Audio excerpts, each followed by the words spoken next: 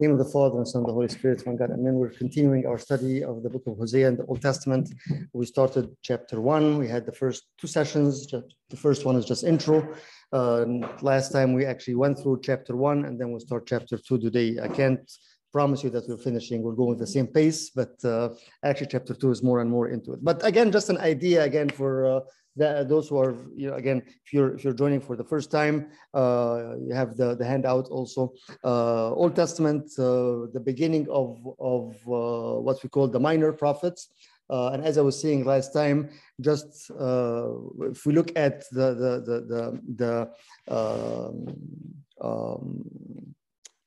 parts of the Old Testament, and you see that three parts that are very, very important. They all start with Isaiah, Joshua, and Hosea. And as you were saying last time, the three names are all rooted from the same, or has the same root, which is salvation, or God save. God, the Lord saves. So Isaiah,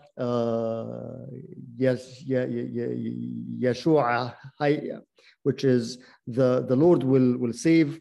Joshua, again, Yeshua in Arabic, the God's saving, and Hosea, the salvation of the Lord, the salvation of the. So again, we were talking about this last time, that it's not just by chance, but it highlights the real purpose of the whole text and the whole Bible, which is the salvation. This is the whole thing.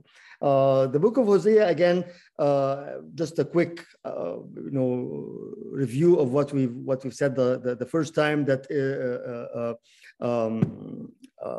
prophet that came through the time, as it says in chapter 1, the kings of Uzziah, Jotham, Ahaz, Hezekiah, and Jeroboam, the king of Israel. He's mainly directing his message to Jerusalem, to the northern kingdom, which is Israel, but also including in it also the southern kingdom. We know, as after David, King Solomon, after Solomon, the kingdom was split into two: the northern, which is Israel, and Samaria is the capital, and the southern, which would be Jerusalem, or Judah, and Jerusalem as the capital of that. The whole idea, again, is the message from God to the people and to the land, as we were talking before, that as we read chapter 1, that the whole land became adulterous. And he's using that analogy between the husband and the wife, that the wife, when she forsakes the husband, then she is actually committing adultery. And we said this last time, that forsaking is equal adultery. Forsaking is just turning away from the Lord. So the idea it shows all the love, all the bitterness, all the anger, everything. Imagine again a husband that realizes that his wife is cheating on him and she's going away. So the whole thing, as we said, is a message to the people through Hosea. And that's what we started last time. If you remember this, what we were talking about this, then when the Lord first spoke through Hosea, so he's speaking to the kingdom of Israel, and also to Judea, but through whom? Through Hosea. And saying what? That the land has been, exactly, the whole land has been. And so he's telling them, in order to do this, he's commanding him a very, very, very unusual thing, is go and take for yourself a wife that is a prostitute, and have children from her, who are the children of adultery, right? And we were talking about this last week, the idea of going out and bringing that person for one reason, which is what the person will come back again to God. As you will see later on, you see that he will take, as we'll see today, actually in chapter 2, how he will deal with that. It's all that analogy of God's love towards his people, and the analogy also that because my people have chose to go away and to turn their back against God, then they are like what? Like an adulteress, that she left her husband and went and had children and living her life. So he said, you know what, out of love, I will do this. I'll bring her back. And you see through the chapter 1, the first chapter, the 3 children that he had, you know, which is Lo Rahoma in Israel or Israel, and Lo Ammi, which we said again that no love, no, not my people, and Yisrael, which we said that the seed of the Lord, which again Zara in Hebrew or in Arabic, which is Yazra, which is saw or to plant, and Il is God. So the plant of God, which he is trying to make it the right seed and the right plant, but how it ends up as something wrong. And we've seen that through chapter 1, how he is saying this, but then again, as we said a couple of times, what we have as either flash forward or flash backward. So for example, in verse 6, chapter 1, she conceived again and bore a daughter, and the Lord said to him, call her name No Mercy. That's the translation, the actual name, which some of the translation kept it in Hebrew, which is Lo Rahoma. For I will no more have mercy on the house of Israel to forgive them all, but I will have mercy on the house of Judah and I will save them. So here you see always that, okay, this is what's going to happen, but also there is hope. There is salvation. My intention is for you to come back. I'm not just here to say that you made a mistake, you are punished, and that's the end of it. And we'll see this more and more as we see in chapter 2 today. Again, another example is he ends the chapter, but again, yet the number of the children of Israel should be like the sand of the sea, which cannot be measured or numbered. And in the place where it was said to them, you are not my people, it shall be said to them, children of the living God. So here again, he's saying that, okay, at one point you are not my people, but actually the time will come that you will be always what? My people. See that in a way paradox, but again, it states again how he feels, but also brings back what? The reality of the goal of that which is to bring people back again. So although at one point you were called, you are not my people, you will be called my people. And as you were saying last time, not only that, but in that same place where it was said to them, you are not people, you will be called my people. And I will bring you and it will be so and so and so. So this is what we're dealing with as of last chapter. And then you continue today with actually more and more of God's thoughts. You can, if I may say that, like when you read the text, you're trying to understand how God is thinking towards, again, a group of people, or towards us. We always say again, the people, and if this is in the language of prophecy, but actually that is us, right? The land, as we said in chapter 1 last time, we were talking about that the whole land, look at this in verse 2, for the land commits great whoredom by forsaking the Lord. So now he's talking about what? Not just a people or a person, or what? The land. The land. And you can again compare this or bring this back again to our day and age now, seeing that the whole world forsook or left God, right? And coming. So you'll see in chapter 2 again, what are his thoughts regarding that, and what are his intention? What does he do? How does he feel? This chapter 2 is beautiful to understand how God deals with us, and you'll see why when we read it, and we'll talk about it more and more. Again, what's his plan to bring back his people back to be his own, to bring back that wife that went out and commit adultery, to bring her back again to be his bride. So you see this in the chapter today. Let's read from 1 till 7 first of all, and see what does that mean again. So Hosea chapter 2, I'm reading from the ESV as we do always. Here the Lord is speaking to Hosea, and we have to understand who is he talking to, so we are not confused. Because again, like at one point, like I don't understand like what's happening. Who is he talking to, and who is this, and who is them, and everything. So we'll go through it here as we understand it. Say to your brothers, you are my people, and to your sisters, you have received mercy. Plead with your mother. Plead, for she is not my wife. and I am not her husband, that she put away her whoring from her face and her adultery from between her breasts, lest I strip her naked and make her as in the day she was born, and make her like a wilderness and make her like a parched land, and kill her with thirst. Upon her children also I will have no mercy, because they are children of whoredom. For their mother has played the whore.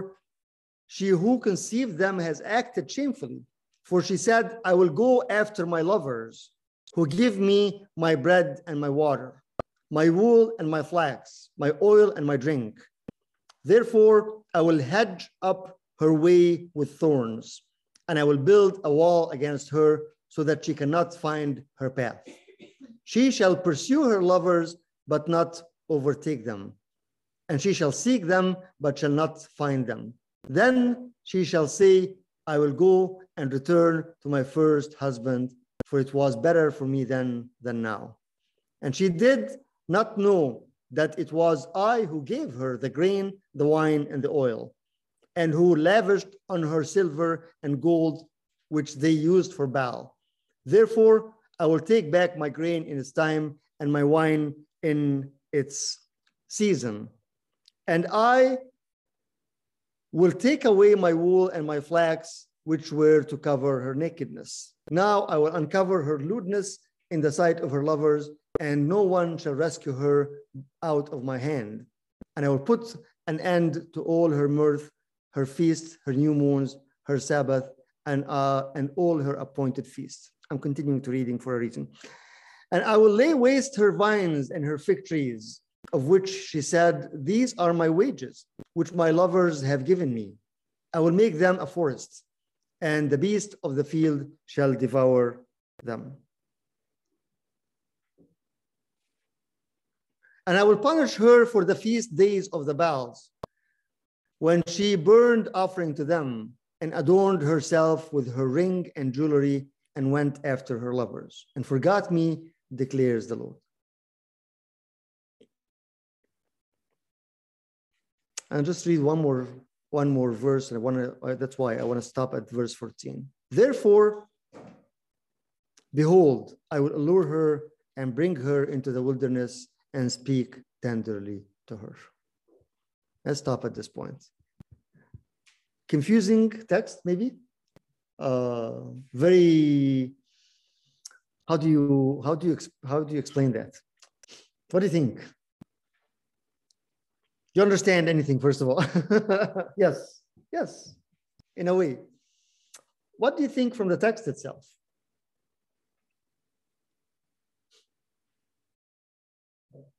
Judgment.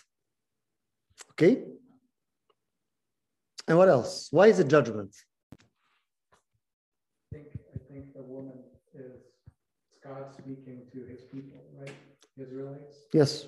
So he's saying all the things that will come, just like the woman left her husband and went to seek other men. They left their Lord and they went to seek idols and gods, right? So this is essentially judgment for what will end up happening.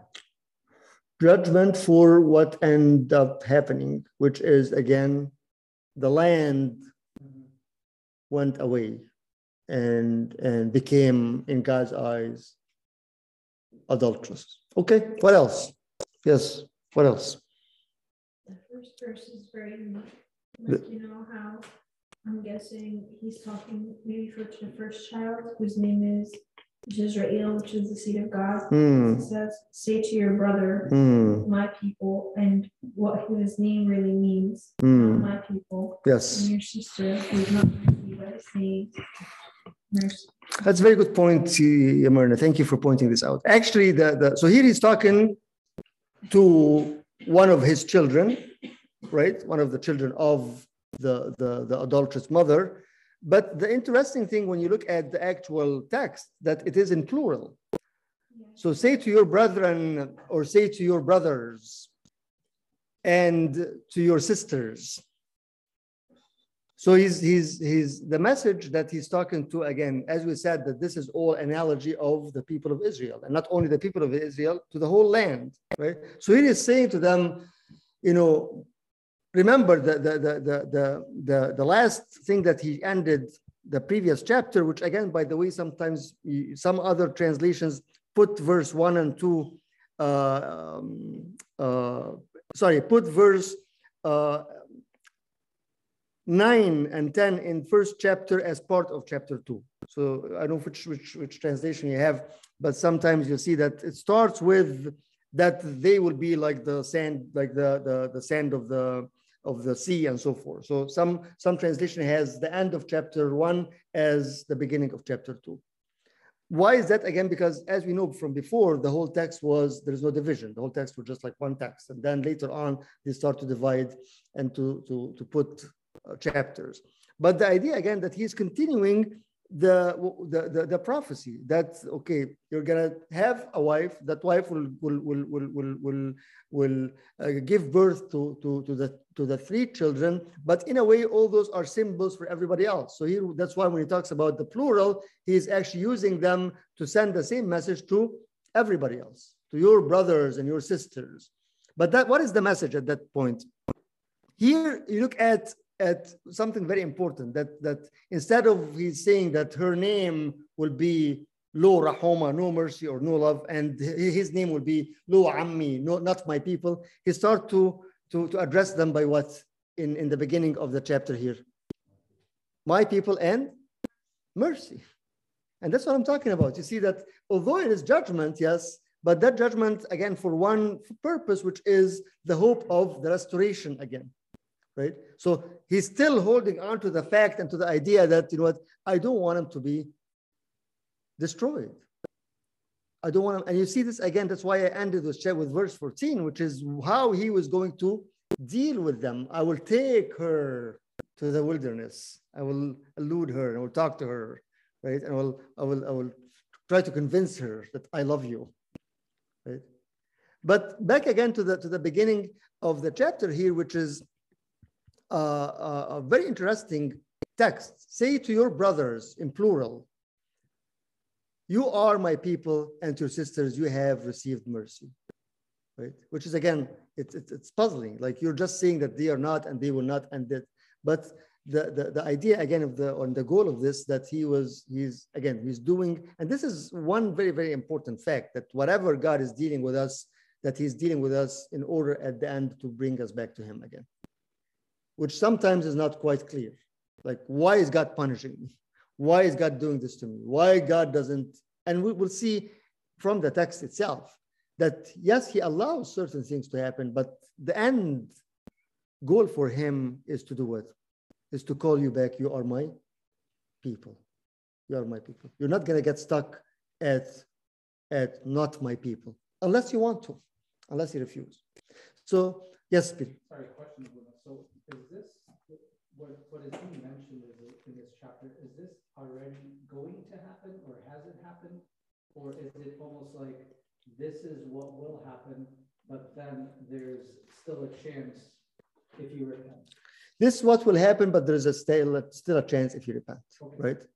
This is, because again, from the text, I will do this. I will make her I'll make her as in the day she was born. I will strip her naked. I will do. So again, the idea that, you know what, I'm trying in order for you to come back to me. But if you don't, that's what will happen, right? But one thing very important here, that he actually starts, if you look at this as his idea again, is to bring that wife that went away back again to her husband. Okay, if you think of it this way. From the text here, what are the steps that he's taking? He's talking to the children, right? Go tell your brothers and sisters, go talk to your mom. See? But within that, he actually starts to give them like actual steps. The first step is what? As I just said now, speak. Plead with your mother, right? Why is that, do you think? Doesn't she know? that she's out? Doesn't she know that she is cheating on her husband? Doesn't she know that she is becoming an adulteress? What do you think? Why is the first step speak? Yes. Verbal warnings, always the first step. From whom? There's always verbal warnings. Okay. Okay. So in a corporate mindset, there's always that verbal. Yes. Yeah. First one is just don't do it again. Second one is written. Third one here. Right? So, but brings up something that's very, very important, that unless we hear, we are not, sometimes we're not paying attention, right? Yes, it's well known, who wouldn't know that, that I'm leaving my husband's life and house and everything, and I'm going to do this. But here is again the importance of the word of God, right? Because when they speak to her, they will speak whose words? Right, because he said this from the beginning, say to your brethren. So tell them what I am saying, right? So this is one very, very important point in the beginning of the return and the beginning of staying, not only the return, but somebody will say, okay, Abuna, we're not like that. Thank God we're always here. We cannot compare. But in a way, we can, because we'll know why we can compare ourselves with this character here. Because I'll explain this a little bit later here. The actual problem wasn't just like forsaking God, as it says, but as we read more and more, you understand what was that main problem. But number one, for anybody in any situation, in any level, whether you're in or out or this or that, the first thing that is very, very important is to do what? To listen, to listen. What is God saying? And who is God saying through? Here was through Hosea in the beginning, and then now it is through whom? Her children, right? Go tell your brothers and sisters, go to talk to your mom, right? And say to your brothers, you are my people, and your sisters, you have received mercy. Plead with your mother. The mother is always what also? A symbol of what? Nurturing and understanding, right? So if the nurturing is spoiled, the food will be spoiled, right? And if the mother is not faithful, what she will teach her children will be unfaithfulness, right? So he is saying, go to the origin. Why didn't he say, just go fix yourself? Like, why didn't he continue the text? Say to your brothers, your people, your sister, you have mercy, and start to obey and start to give them commandments. He said that in the beginning as a matter of hope, but then he went straight to what? To the source. To the source. And that's something very, very important. You see this more and more as we read the text also. If you want to get fixed, go to the source. Right? If you want to have return, if you want to be making sure always that you are on the right path, always go to the source. Right? What are we being nourished by? As I was talking last Sunday, that homemade food that God has given us. Right? If I leave my house and not being fed by my mother's food, then the other alternative is not always the best, right? So here it comes very, very clear. Plead with your mother, or say to your mother. Bring charges against your mother in the New King James, right? So you're saying is number one. Number two, you're doing what when you're pleading or when you're bringing charges to the mother? What are you saying? Warning, or actually asking her to do what? To come back, to evaluate, right? Like take some time and see what's happening. Right? Like where are you at? What are you doing? So speak, and she needs to listen. Number two is what? Kind of push her to evaluate. Push yourself to actually find out what's happening with you, right? The actual word of plead is to strive, to contend, to conduct a case or a legal suit. So it's more of not just talking. No, you're actually what? Asking her to do what? To be very, very specific and very, very intentional and going through exactly, again, imagine if you're building a case, right? Like, what happened to you? What happened that you ended up leaving your husband and you are committing adultery in the street, right? So, and you see this is again as the source of that. Like, okay, number one is the message has to be heard, right? And that's why we always say one of the main reasons we have to have a persistent and continuous relationship with the scripture, that we're always listening to what he's saying. If I miss my Bible reading, I'm not listening to him, right? If I just take it, we're just talking about this on Wednesday in the Bible, in the prayer meeting. We're saying that I was quoting some text from St. Cyril of Alexandria about the Passover. And in a beautiful text, he's saying that why did the Lord ask the people not to eat, or to eat the Passover roasted, not uncooked? Raw food is bad. Exactly. That's what St. Cyril exactly is saying. The raw food you cannot digest. You cannot eat it. You cannot taste it. It tastes horrible. It gets you sick.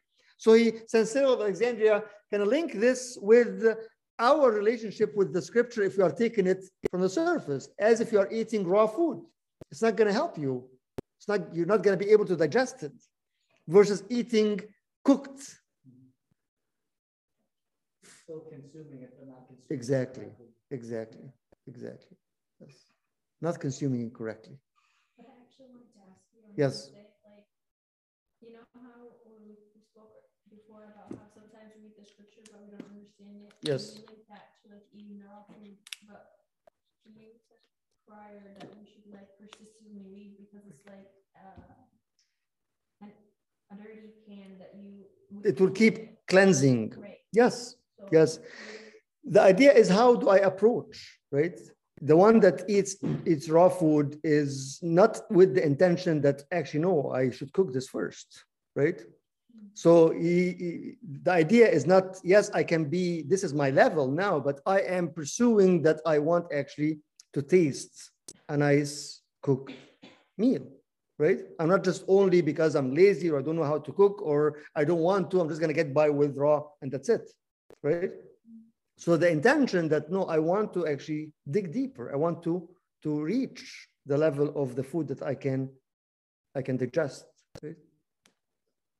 So here he's asking the children, and talking in the plural because this is again the land in general, to go and talk to your mother. Go to the source. And number one, make sure that she is listening. Number two, make sure that she is building a case, meaning what? Going again in a very, very specific way, details, like what's happening? And then number three, something that's more important, which is what? The continuation of verse 2. Let's read 2 again. Plead with your mother, plead, for she is not my wife, and I am not her husband. So here you see the what? Rejection. Like, I don't want to know you. You're not my wife anymore, right? Although in the beginning he said that you are mercy and you are love. But here you can see, still again, as we said last time, you see that flash forward, that here's how I feel now, but going forward, this is my goal, to bring you back and to really become this. So plead with her. I'm not her, for she is not my wife. I'm not her husband. That she put away her whoring from her face and her adultery from between her breasts. Here you see the external and the internal. This is the idea of that. The face is what's obvious to the people, right? But between the breasts, in the heart, is what is the actual reason for why she is committing adultery, right? At that time, it's well known that the prostitute and the adulteress will put certain kind, till now, just the face, you can tell, in a way that, with certain look or whatever, that the outside can tell. But here it's not saying only cleanse the outside, but do what? Go deeper into between the breasts, like in the heart, the things that are hidden, right?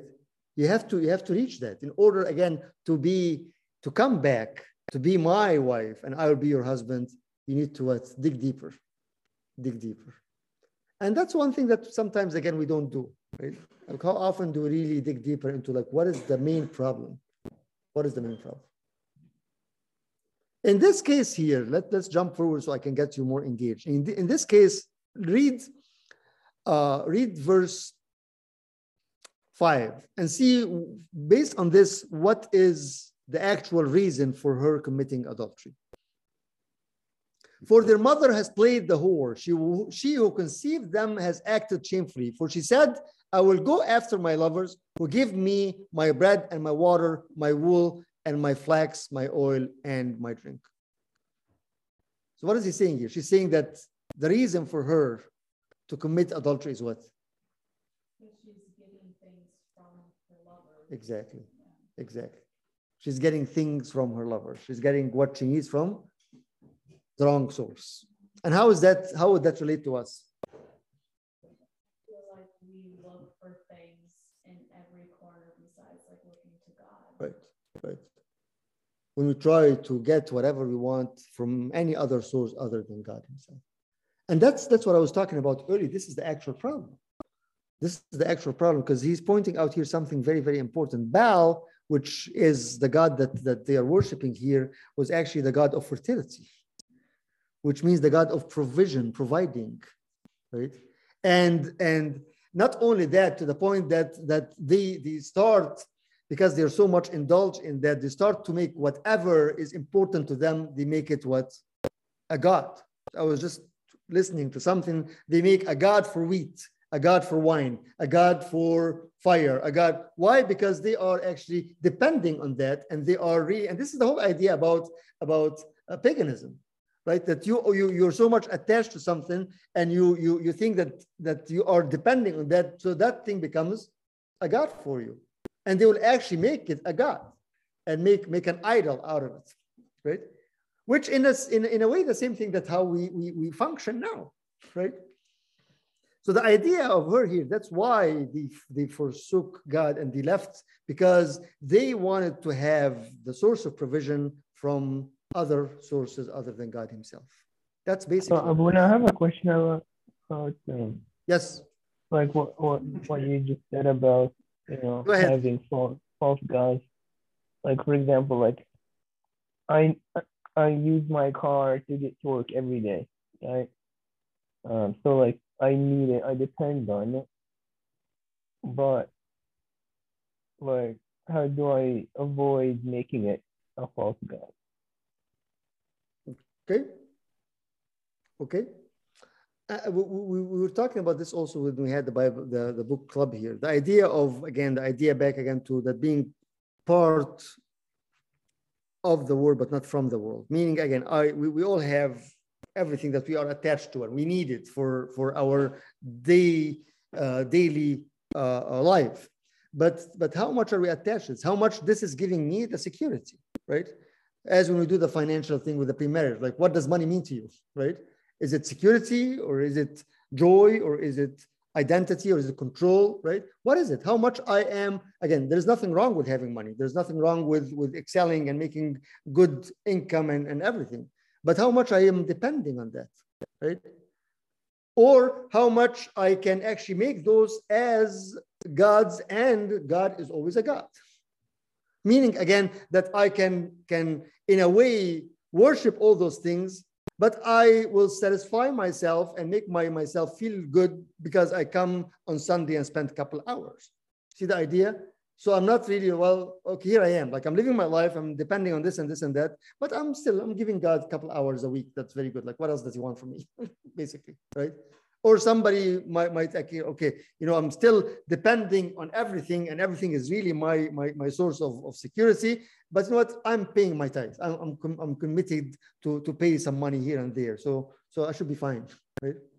Again, remember, Albert, the whole point of Hosea is the love. Is the love. It's not an obligation. It's the love, and as we will see this, he will take that wife and take her to the wilderness and start that love story back again with her, right? He doesn't just want a wife at home. He wants a lover. That's why that book is very, very important, because if we don't see it from that view, it becomes again, okay, well, I believe in this and believe in that, and I'm attached to this and that, but I'm, you know what, I'm praying, I'm doing my prayers, and I'm fasting, and it becomes just like a very, very, very, it's not life. It's not life. You know, a good, healthy husband and wife relationship is based on love. That love will continue, right? And it's not just tasks. Not like, okay, here's my role and here's your role. It's not going to be like that. It won't continue like that, right? So the point here again is no. I don't just want you to, and that's what he said several times in the Old Testament. You know, I don't want you, like, stop lifting your hands, stop offering sacrifices, stop worshiping me. I don't even want you to worship anymore, because you're doing this from the outside, but your heart is not with me. As if you are fooling God. Okay, you know what? I know everything that I'm attached to is in this world, but you know what? You'll be okay, and I'll be okay if I just give you a couple hours here and there. I said that's not a relationship. That's why later on he says, you shall no longer call me Baal, but call me my man or my husband. And that's a huge thing. We'll stop at it if we have time today. The idea of what's the difference between Baal and between husband. We'll discuss this. But he's bringing a beautiful, beautiful text in verse 16. Let's just, since we're talking about it, let's just bring it up here real quick. But I'm not gonna talk about it now because that's a whole thing by itself. But again, the idea of as he is restoring that wife, he says, and there I will give her vineyards and make the valley of Achor a door of hope. We'll talk about this. And there she shall answer as in the days of her youth, as the time when she come out of the land. And then in 16, and in that day, the day of restoration, the day of salvation, declares the Lord, you will call me my husband and no longer will call me my Baal. In Arabic, تدعينني رجلي ولا تدعينني بعلي. Which again, in Arabic and Hebrew, Baal is still husband. So what's the difference? But there's huge difference. There's huge difference. Master, you're not just master, not that authoritative. No. You're the one that I belong to. We're the one that we are both one. See, again, the idea of love. And sadly, a lot of times when we never think about the relationship with God based on a love story. We never do. How often we really think of that relationship like, you know what? He's my bride. I'm his bride and he's my bridegroom. That's why if you jump to Revelation at the end, it ends with this, right? The bride will say, amen, come. Because that's the whole thing. The end of the scripture ends with that mindset. That the bride is waiting for the bridegroom. She said, amen, come. What does it take to do this? I think those steps are very important that he's telling the brothers to go and talk to the mother. To find out, number one, to hear the message of love. Again, it's not just a message like, you know what, you commit adultery, you're going to go to whatever, and then you're out and I'm going to punish you. No, it's not. That's not what it means. It means that I'm hurt because I'm your husband and you went outside. It means that you need to build a case to find out, to dig deeper, to find out what is it. Again, marriage, guys, marriage is commitment, right? It's not like, okay, we were thinking about this now, but you know, I might change my mind next month. Like, no, then you're not ready. Our relationship with Christ has to be with that commitment. In everything, in every decision that I make, in every day, I have to renew that commitment every day. When a husband and wife wake up every morning and say good morning to each other, say I love you to each other, kiss each other, that's a commitment. That we are renewing that promise. We are living the fact that we are together. But how often do we do this with God? That's a different story.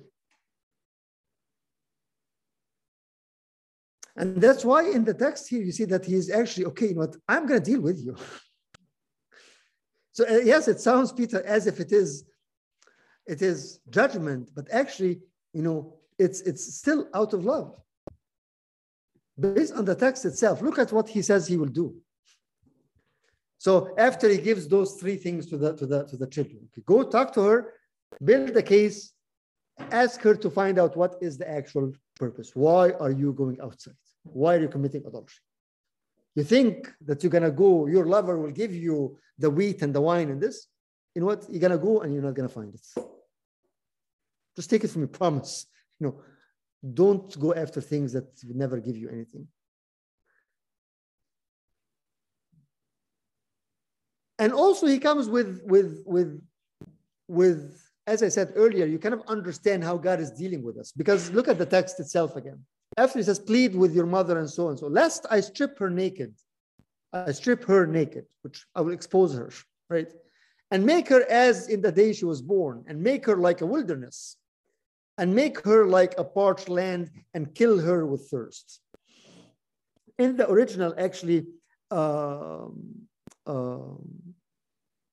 little bit different. Let me read it from here because it's a little different in the translation, which makes more sense. So I'll cheat and give you the actual meaning or the actual.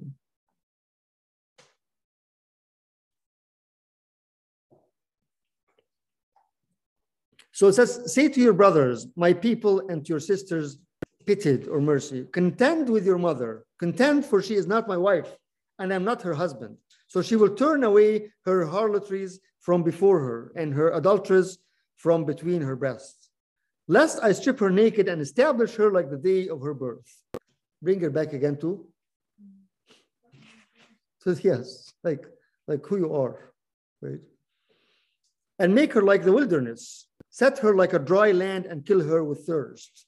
In another translation says that I will become like a wall of thorns around her, and I'll build a wall. She's not going to go anywhere. And again, as I said earlier, a lot of times this is it gives us a way of understanding how God is dealing with us. Yes. Therefore, behold, I will hedge up. Yes. Right. Yes, build a wall. Yes, that's continuation of the same thing. That's what I meant. Again, what is he doing to her? Right? He's and a lot of times, you know, again, this is the explanation of what God or how God deals with us. A lot of times you feel like, you know what, he's just putting a wall in front of me, right? Which means, again, there's a reason for that. Thorns meaning what? I will hedge up her way with thorns. The thorns will cause what? Pain, right? So again, back to your point, Peter, is this judgment or this is love? What is he trying to do here? Not only discipline, not only progressive discipline. In a way, yes, but for a purpose, which is what? To bring her back or to make her realize that what you're doing is wrong. And make her, again, that's why later on he goes, okay, I will take you, right? But the idea, again, that maybe God is dealing with us in different stages of our lives. And sometimes it might look like this is what's happened to us, right? Hedging a thorn and building a wall and cutting the path, like, you know, nothing is happening. You know, I can't see, like, there's no end of this, right? But he's continuing to give, again, the same message, which is from the beginning. The Lord is speaking through Hosea that, you know what, you are taking the wrong path. Come back again. Come back again. Yeah, how often or what? Yes, Albir. No, sir. Sorry, I apologize. How do you going to say? No, it's okay. It just scares me. I'm speaking from behind me. Go ahead. Sometimes God uses like suffering to bring us closer to Him, or to fix something about us that's wrong, that we're doing, like Job, right? Like he used, you know, he allowed Satan to make Job suffer so that to bring him to humility, which he lacked. Yes, definitely. The idea again of making her realize that, you know, what you're doing is not gonna get you anywhere, right? So sometimes he uses this in a hard way, in a harsh way, in order for us to realize that something is wrong, right? But the question always comes when you think of it this way, that, okay, what if we don't realize? Or what if we realize, but we can't take the thorn? And whatever he is bringing in front of us to bring us back can be a cause for us to go further. What do you think? There's a Bible verse that says that God will never do something to you where you wouldn't be able to handle it. Yes. Not give you more than what you can handle, right? Yes. Yes. And this is one thing. And what something also that's important also with this is what?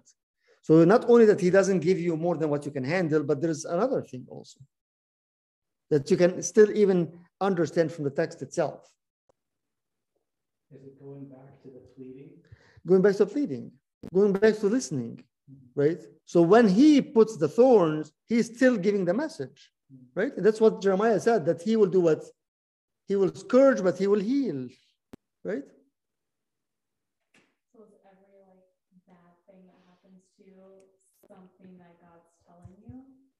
God allows things to happen. He is not the source of bad things, but he allows things to happen in order definitely to get us to pay attention, right? Maybe we are depending so much on so and so, right? And then at one point, okay, that's not going to be there anymore. Like, how could you take this away from me, right?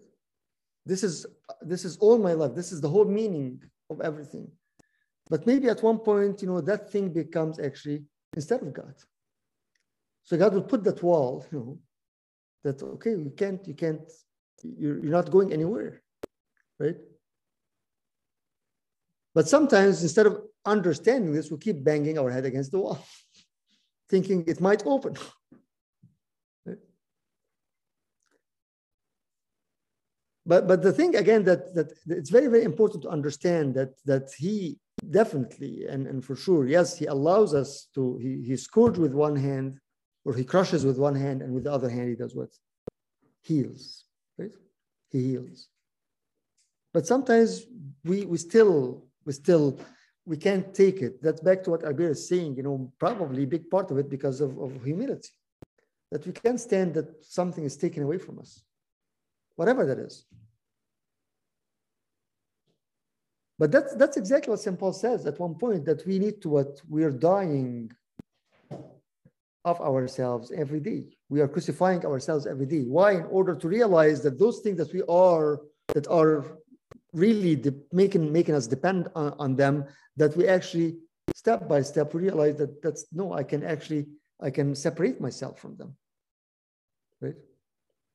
But the separation will never come unless also there is always, as we always say, there is substitution, right? Like I can just kind of withdraw, go through withdrawal symptoms without having the replacement, right? And that's why it's important for here again, go and say, go and plead, go and contend, right? So there is always that message that's happening, right? And that's why we understand, again, this is what even, the fathers would see, like the difference between Peter and Judas, right? God was dealing with both of them in a way to bring them back. But big part of Peter coming back again, that he was part of what? Part of a group, part of a fellowship. He didn't take himself or isolate himself out. So even though when he hit the wall, he had the people who were encouraging, versus Judas, that he totally took himself out and said, no, this is so shameful, this is so bad, I'm just gonna deal with it myself. And that's why we always say this is the importance of fellowship, of groups like that, right? That maybe I'm coming today and maybe the Lord is really putting thorns in my life, right? But when you come and hear something, God is speaking to me because of whatever in a certain way, like, okay, that actually gives me some hope, right? I start to look at it from a different view. It's not like, okay, I'm not alone. I'm not just like, okay, being punished for no reason, right? So he started to say, okay, this is how I'm dealing with you, but for the purpose that I want you, again, remember that this is the mother, right? And her place is back home again, where she belongs, right? He's restoring her. He's bringing her back, even though that might be painful, as he says here. For the mother has played the whore, she who conceived them has acted shamefully. For she said, again, this is the purpose. She said, I will go after my lovers who give me my bread and my water. This is the problem. That instead of having God as the main sole source of provision, we start to find our provision from other places. But as you hear, again, it says, therefore, in verse, yes.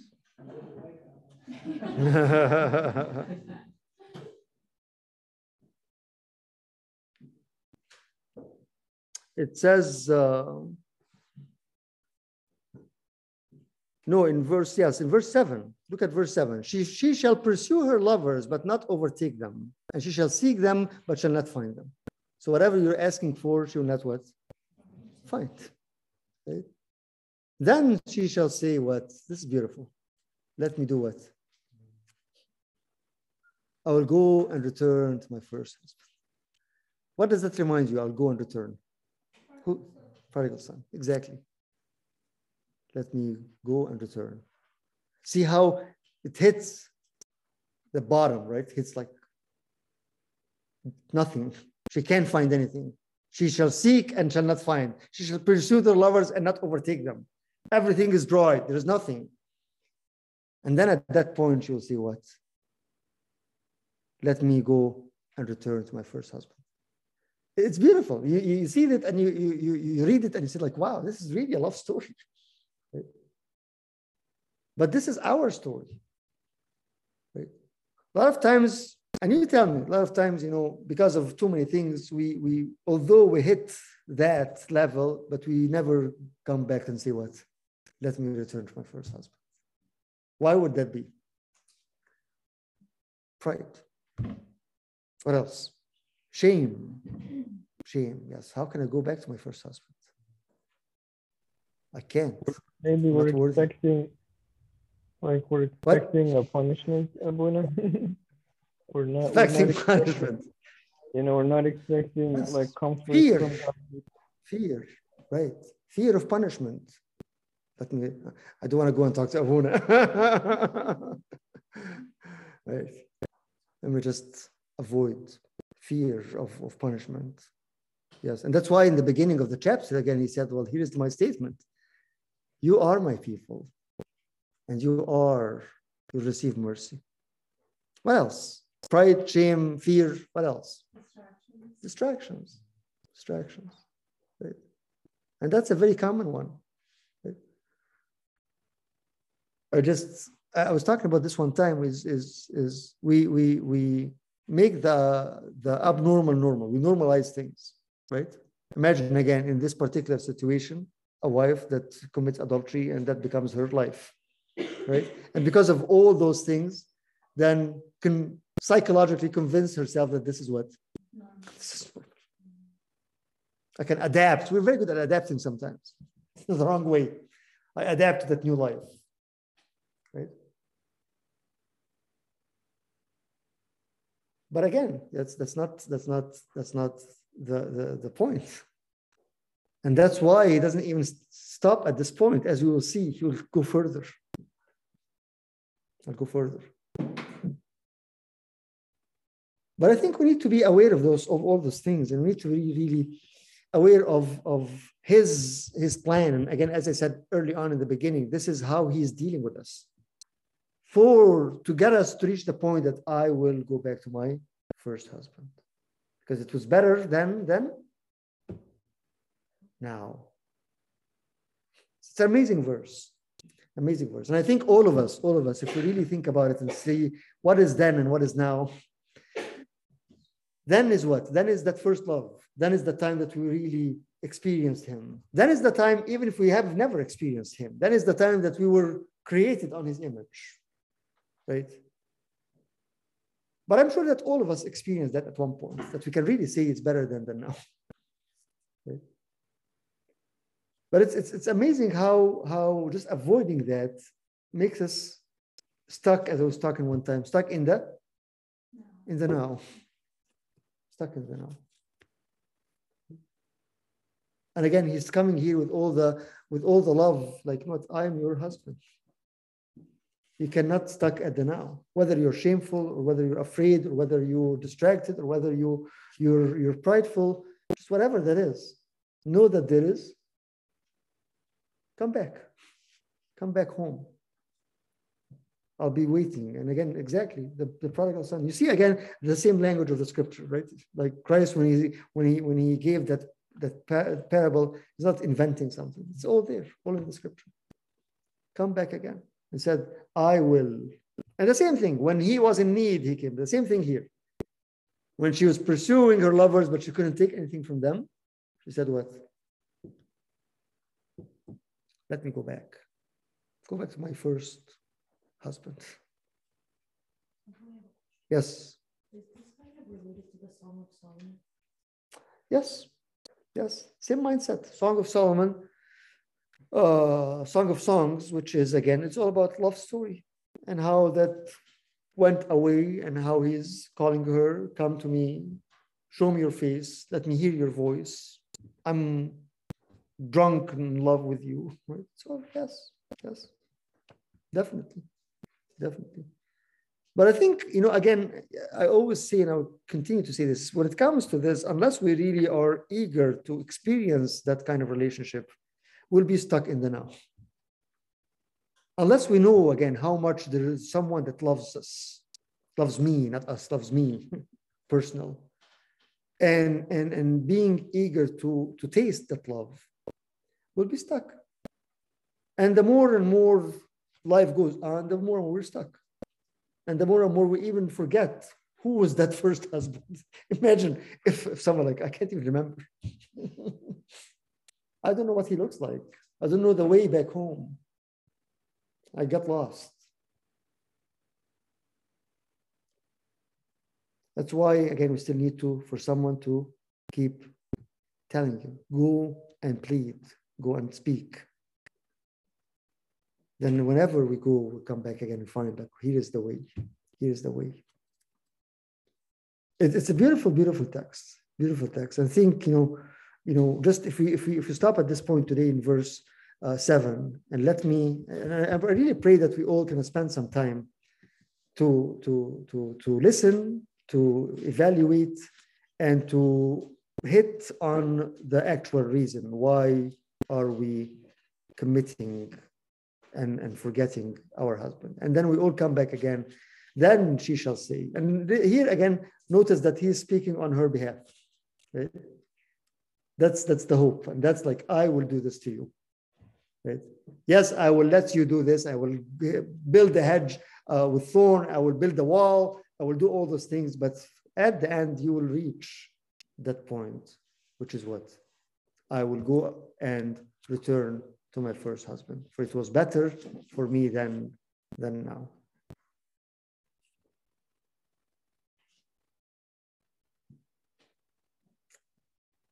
Thoughts?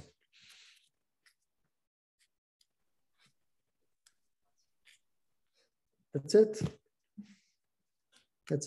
What's for the week is, I think, verse 7. Knowing again that whatever we're pursuing, that is not going to give us, right? Again, I'm not saying to stop doing things or whatever. No, but the mindset and the trust that really whatever we are calling Baal, right? That God cannot stay on the same shelf as God. I was saying this last couple of weeks ago, that story of a person from the Far East, and she accepted Christ, and somebody went to visit her, and he saw on her shelf in the living room a statue of Buddha, and this and this and that, and then a statue of Christ also, Jesus. Like, what is he doing here? So, well, I believe in him. So, like, what are the rest? Like, he is one God like the other gods.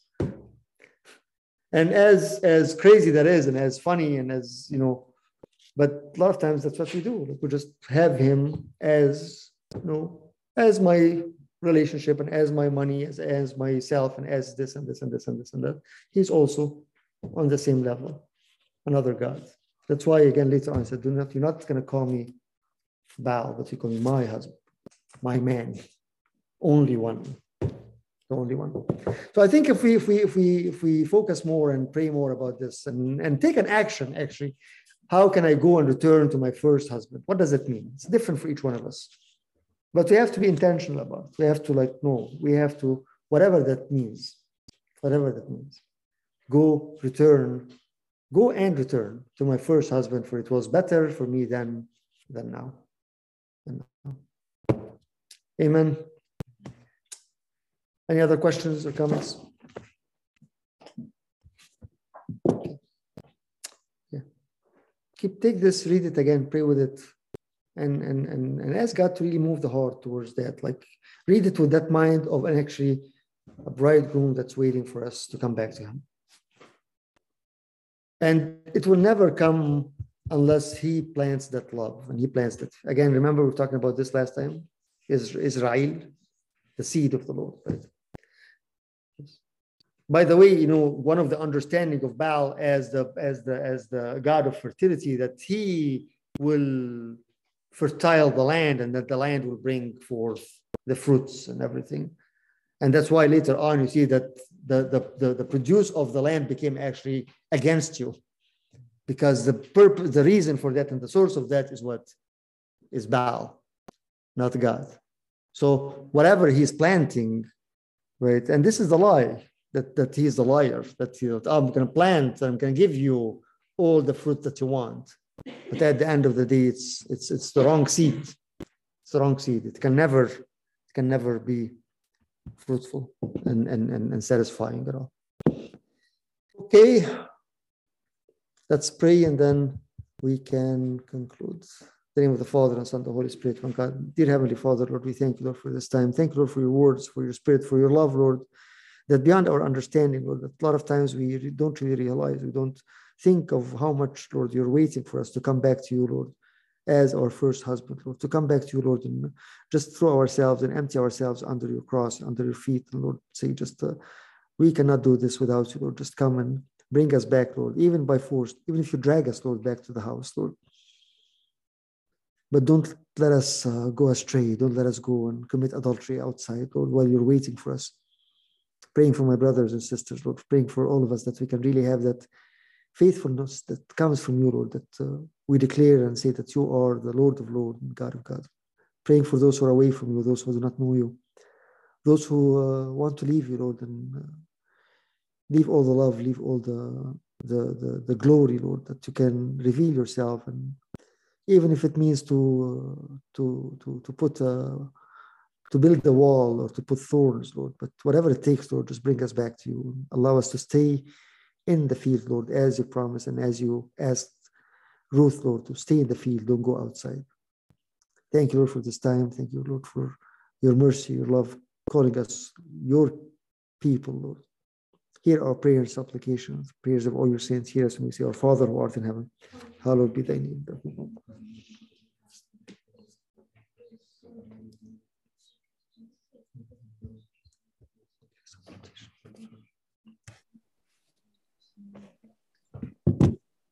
Thank you, Abuna. Thank you, guys. Have a good night. Thank you, Abuna. Thank you, Abuna. See you, guys. Thank you.